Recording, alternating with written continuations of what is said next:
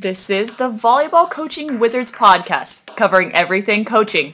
Motivated and inspired by interviews and conversations with some of the world's great volleyball coaches. To learn more about the project, visit volleyballcoachingwizards.com. Now here are your hosts, John Foreman and Mark Lebedew. Welcome to episode 21 of the podcast. This time we bring back Anders Christensen to center stage, I suppose. In this clip that we use as the starting point, Anders talks about the importance of thinking about psychology in terms of how you develop your practice plans, how you communicate to your players in a practice setting, in a training setting, and not just in kind of the broad terms of developing mental toughness or working on mental abilities. It's an important area and one that both Mark and I thought deserved to be specifically addressed, because it's something as coaches that we probably don't give enough attention to when we're developing a practice plan and when we're communicating to our players what we need to work on and why. Hopefully you get a lot out of this, and of course if you do, we'd appreciate you going over to iTunes and leaving us a rating for the podcast. Here we go. You also have to think of the psychological factor. If you're working too much with the problem area, you have to at least consider that the player might get worse. Yes. If you put it too much as a problem. I mean, that's what I mean. The psychological factor is also something that you have to involve in your training. You have to think about that without saying now we are practicing mental training, but you have to think about this factor. Yeah. Yeah, that's a good one. I think about often. The more you shine a light on something, the more it becomes an issue. So you have to find the balance between practicing the weaknesses, but sometimes not telling the players that it's a weakness. No. And sometimes actually just do the opposite. Practice your strength. Yeah. Also, don't forget to practice your strength. People feel good about this, and maybe you become even more secure about it. More. I wanted to do it more. If you only focus on the bad things, or on the more bad, or that things that are not so good, I think you create a very heavy environment or heavy situation. Yeah. Try to. I always think about this or doing this to. Try reminding myself, remember to practice also your good things. Yeah. Not just hopping over to a new area where it's we can win something, but remember to also repeat the good things.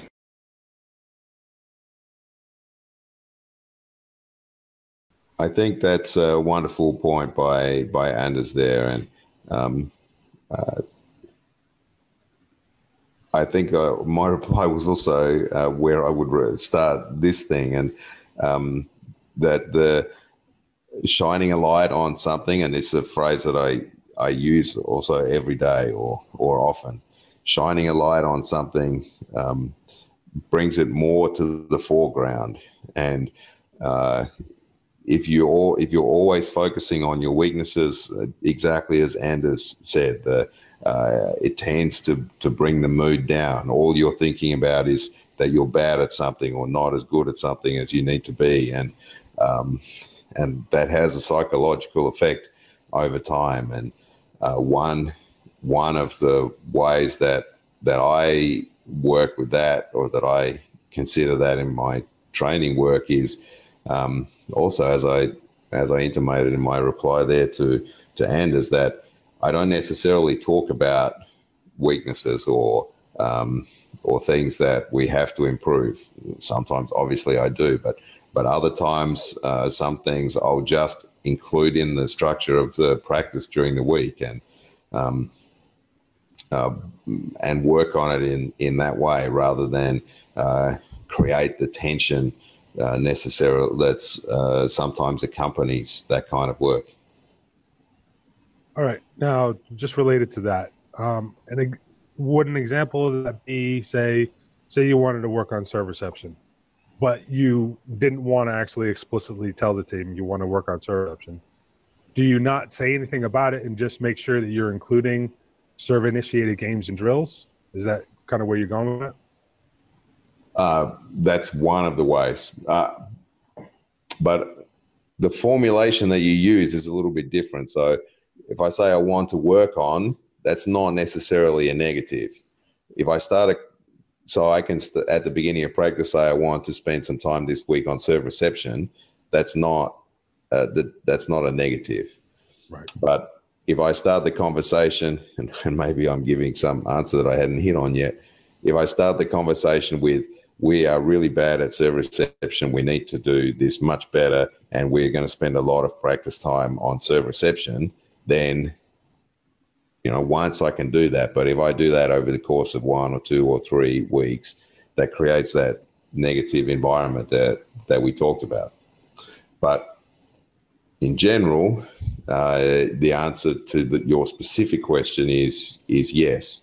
So if I want to practice serve reception more, if I feel we have a weakness in serve reception and we need to practice it more, then I would do more serve initiated drills and have more side out in a row type drills rather than side out plus high ball plus free ball plus down ball games. Right. Okay. Yeah. And to your point about how you present, we want to work on versus we're not very good at. It's almost like self-talk in terms of potential impact. If you keep saying it, eventually you're going to believe it, and that's just going to become your identity. We don't power it, or we don't run the BIC very well, or whatever the case may be. So yeah, I definitely. And I liked what Anders said about you got to work on the stuff you're good at too. Yep. And obviously there's a school of thought which says you want to play to your strengths and you want to continue to develop your strengths, and that's part of that equation. But the way Anders was going with this was you need to ease it, as you were saying earlier, the tension of being fixated on the things that you need to get better at by letting them kind of be successful and enjoy the process and realize that they are actually relatively good at something, even if it's not everything. And I would extend it just to players need to have fun at times. It is a game. You play it because you enjoy it. So there does need to be occasionally at least some fun injected in things, and that's part of it. Well, that speaks more to the maybe an overarching point about mood of practice and how to help people cope with the ups and downs of a season. With regards to strengths and weaknesses, though, it's as Vital talks about in his aftermatch, that he always gives aftermatch addresses to a team so that he can control the narrative of the team or of the match. And in the same way, the coach controls lots of other narratives by the information that he gives in practice, by the things that he practices, by what he writes on the whiteboard, and emphasizing strengths is one of those ways, and practicing the things we're really good at. So we're really good at this. This is our great strength. This is what we're going to keep doing. This is what we're going to keep dominating at. That's part of creating an identity, and the balance is a really interesting balance between improving weaknesses and emphasizing strengths. And the Berlin team, we worked a long time, and our strength was always our defense and transition. So our ability to score points by playing volleyball, for want of a better description. And there was one period in the time together where I spent a significant part of our practice time with side out, that we improved our side out, because for a team at our level, our side out was actually not that great, particularly our first ball side out. If you actually dug a little bit deeper, we were often the third best side out team in the German league, for example. Mm-hmm. We made up for it by being we were good in transition, in block, inside out, and we were good for breakpoint situations. Right. But what I found out that by spending an amount of practice time on side out offense and first ball side out offense and focusing on that for what ended up being maybe a month, we became marginally better at side out that we were trying for, but we really lost the identity of who we are and what we built over the 3 or 4 year period, and our defense was worse, our transition was worse because we'd been working on a lot of static type drills because side out is the most static part of the game, and we improved the area that we wanted to improve, but we lost everything else. So at some point in the season, I flipped it back again and went back to the things that we were good at, our identity, our strengths, and just made the decision that we'll muddle through on side out and be the best defensive team. Right. And that speaks to the idea of, you talked about having a team identity. Yeah. What you do in training helps to build that identity. Yeah. So if you, as the coach, are really focused on, as you said, then naturally the team is going to get focused on service and start building an identity based on that, which may or may not be the identity that you are looking for. In your case, you weren't necessarily trying to build an identity as a good side out team, but the natural reaction is from the players, given that much attention, is that, okay, we want to be that team, as opposed to we want to be this other team that we're already good at. So you need, as a coach, you need to be aware of where you're taking things, or where you're allowing the mentality of the players to take things in the direction you want to go. When I was coaching the Exeter men, we were small, and so we were going to struggle as that side out team because we were always facing big blocks, bomb servers against the better teams, and that just wasn't us. We had to be the transition team. And I had to talk with the guys about, listen, we needed to develop the transition mentality because we can't play the net game at the same level as these other guys. Just the straight up being blocking. We need to be the team that digs balls and scores off of those, and have a better team to play more of a women's style game than strictly a men's style game. And it takes a while, but the more you have that involved in how you train, the more that identity is going to be set. Yep. I agree. The only thing I'd say is that in some way the identity is an organic process. It's more to do with the group, not more to do, but it's partly to do with the group of people that you have, and then the way that you coach them. Right. Once you develop that identity, then you can spend the time working.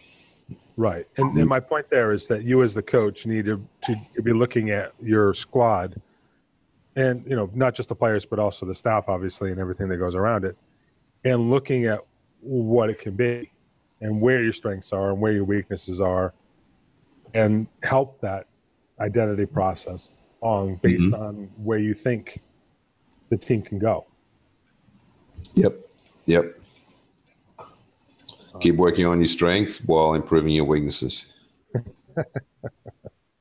Always comes back to that, doesn't it? Yeah, I was going to say, it's not It's not brain surgery.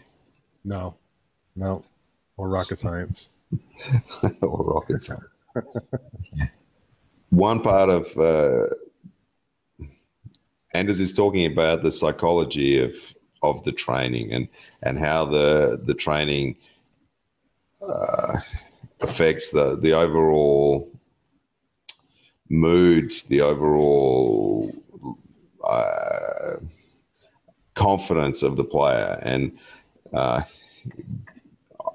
ultimately, when we're having this conversation, I think we're talking about confidence and how a player feels about going into the game. And if we are talking about weaknesses a lot, we're chipping away at somebody's confidence. If you're always emphasizing that part, you are by necessity making challenging a player's confidence.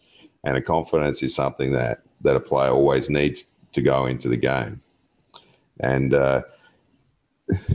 conversely, when you practice your strengths, you're building somebody's confidence. And I think this is, in general, something that we don't appreciate as much as we might. And I've had the situation, even at this point in my career, where I've been around a lot of players, and a lot of players of a good level who are experienced winners who've been through a lot of situations, that that confidence is far more fragile than you might imagine. And I'm sure for younger players that it's even more so. Yeah, and it actually makes me think about how a lot of us, when we think about doing subs, for example, to bring in a player who we want to get a little bit of court time, and maybe it's garbage time in a set, and but the idea is to bring in the player when they're going to be in a position to succeed. Just to exactly, it's about developing confidence and building confidence, and giving them a chance to do well what they generally do well. And too many times we don't necessarily think of that in the same way in the broader perspective of what we're doing in training. We have the mentality in one place, but we don't necessarily have the mentality in another place. I think that you can extend it to even to the level of technical practice, technical instruction. So if you have a player who has some experience with volleyball, now not an absolute beginner, because obviously they're a literal blank slate, but somebody who has had any level of success, and if you bring them into practice, into the gym, and say, okay, you can't do this, we need to fix this, you are necessarily challenging their confidence in what they can do. Now, if it's something that, if somebody can't serve over the net, you say, we need to fix your serve, then it's clear. But if somebody's had some little bit of success and can spike pretty well and more or less goes where they wanted to, and they score some points, and you tell them, okay, the first thing we're going to do is fix your spiking, then what you're actually saying to them is, you can't spike right now. Right. And that is a negative. That's a negative statement against somebody. It's a challenge, and this is, even when we're talking about technical development, we have to be careful of this confidence, of this psychological part of the work. Right. And a step further, not only do you potentially risk shattering confidence a little strong, but certainly chipping away at confidence, you run the risk of pushback, because the player who has had success before, and suddenly you're telling them they're not very good, whether it's a state of denial or just they don't believe you, or as Arnie Ball said in his kind of the end of his interview, the coach is a liar, whatever the case may be, then your job becomes that much more difficult. Yes. To try to get them to go in the direction you want to take them. Yes. Yeah, really.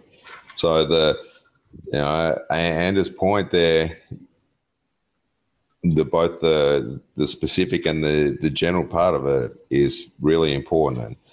And coaching, we know, is multifaceted. I think is a nice way to describe it. It really just includes so many different things, and too little of the time we think about the psychology, what we are working in practice, how we work in practice affects the psychological level, the psychological state of the players, how we can develop confidence by how we work, or conversely, how we can not shatter, but how we can negatively affect confidence is just the same. Right. And this is something that, perhaps for certain of us who have, I guess you could say, kind of a forward-looking point of view, and this is something I talked about with Ryan Mitchell, is, for some of us, reach a level of success or an achievement. We win a title, we win a match, whatever, and we're automatically on to the next thing. We perhaps don't spend enough time enjoying the success we've just had. And players can obviously do this too. But the point that Ryan and I were kind of talking about was that as coaches, we need to make sure that, yes, okay, eventually we need to get on to the point of how do we get better from here? Mm-hmm. But we also need to acknowledge the progress that's been made and allow the players, allow the team to enjoy that and to recognize that. And I think and I've talked with players here at Midwestern, one of the things you don't see as a player is how far you've come. It's because of graduate process, you don't see the gains that you've made, because you're thinking about, a lot of players, especially on the women's side, they're still thinking about, well, I'm not very good at, or I need to be better at. And I've got all these things I have to work on. Yep. And forgetting what you've done. Yeah. And that's an integral part of building that confidence in players, where you need to do that. Yeah. I had a couple of guys, particularly young guys, that I talked about that quite a lot with this year. So with the difference between now and at the beginning. Yeah, you feel bad now, but do you remember how you were at the beginning, that you were not able to do this thing? So yeah, you're right. So I've come a long way. All right, so I can feel a little bit good about that. Yep. And it just keeps going and going. Yeah, and we need to recognize that even in the process of practice, and it goes to your point about how we address players in the team through the course of not just what we're going to work on, but actually working on it. Yeah. And not that obviously we want every rep is not going to be successful, and we shouldn't look for every rep to be successful. Karch in the HB clinic last year said that in the USA gym, their goal is to have 2 out of 3 successful reps, which by definition means 1 out of 3 is not successful. Yeah. And obviously we need to deal with, as you said, psychology, how that is. If you're dealing with perfectionist players, then 1 out of 3 is going to be a challenge for them. And we need to, and we're obviously working on walking that line. Yes. Yeah. I've heard that idea before with American football, with NFL teams or college teams, that when they plan their practices, because they're playing offense against defense, so both sides are working. They only program 6 repetitions or 8 or 2 or whatever it is, and then they say, okay, from these 6, we expect it to work well 3 times or 4 times or whatever it is, because the the defense is also working. So you can do it the other way around. You can say we expect the defense to be successful 2 times, and yeah. I like that. I need to listen to that Karch idea a little bit more. The idea of of unsuccessful repetitions. Right. It's an interesting one, and it's also the interesting element of getting that balance right, because if there's not enough success, then the team gets frustrated, and you might see them shut down, and ends up being an unproductive practice, and you're dealing with the psychological issues that we've been talking about. Yeah. Whereas if there's not enough failure, then you're just not pushing enough, and there's not enough development. Yeah. All right, we're getting close on time. Any final thoughts? No, nothing. I think that I really need to add. I think the points that Anders made originally, the points that we've talked about, that it's not only practice is not only technical, it's not only tactical, it's not only teamwork, but there's a psychology of it from a day-to-day work perspective, and we need to consider that as well as every other little thing that we need to consider. Coaching's hard. Yeah, exactly. But that's why we love it. That's why we love it. That's why we love the end of the season. But then get excited about the beginning of the next one for some inexplicable reason. Yes. We're crazy like that. Exactly. All right, we'll leave it there. No worries. Thanks for listening. We hope you enjoyed this episode.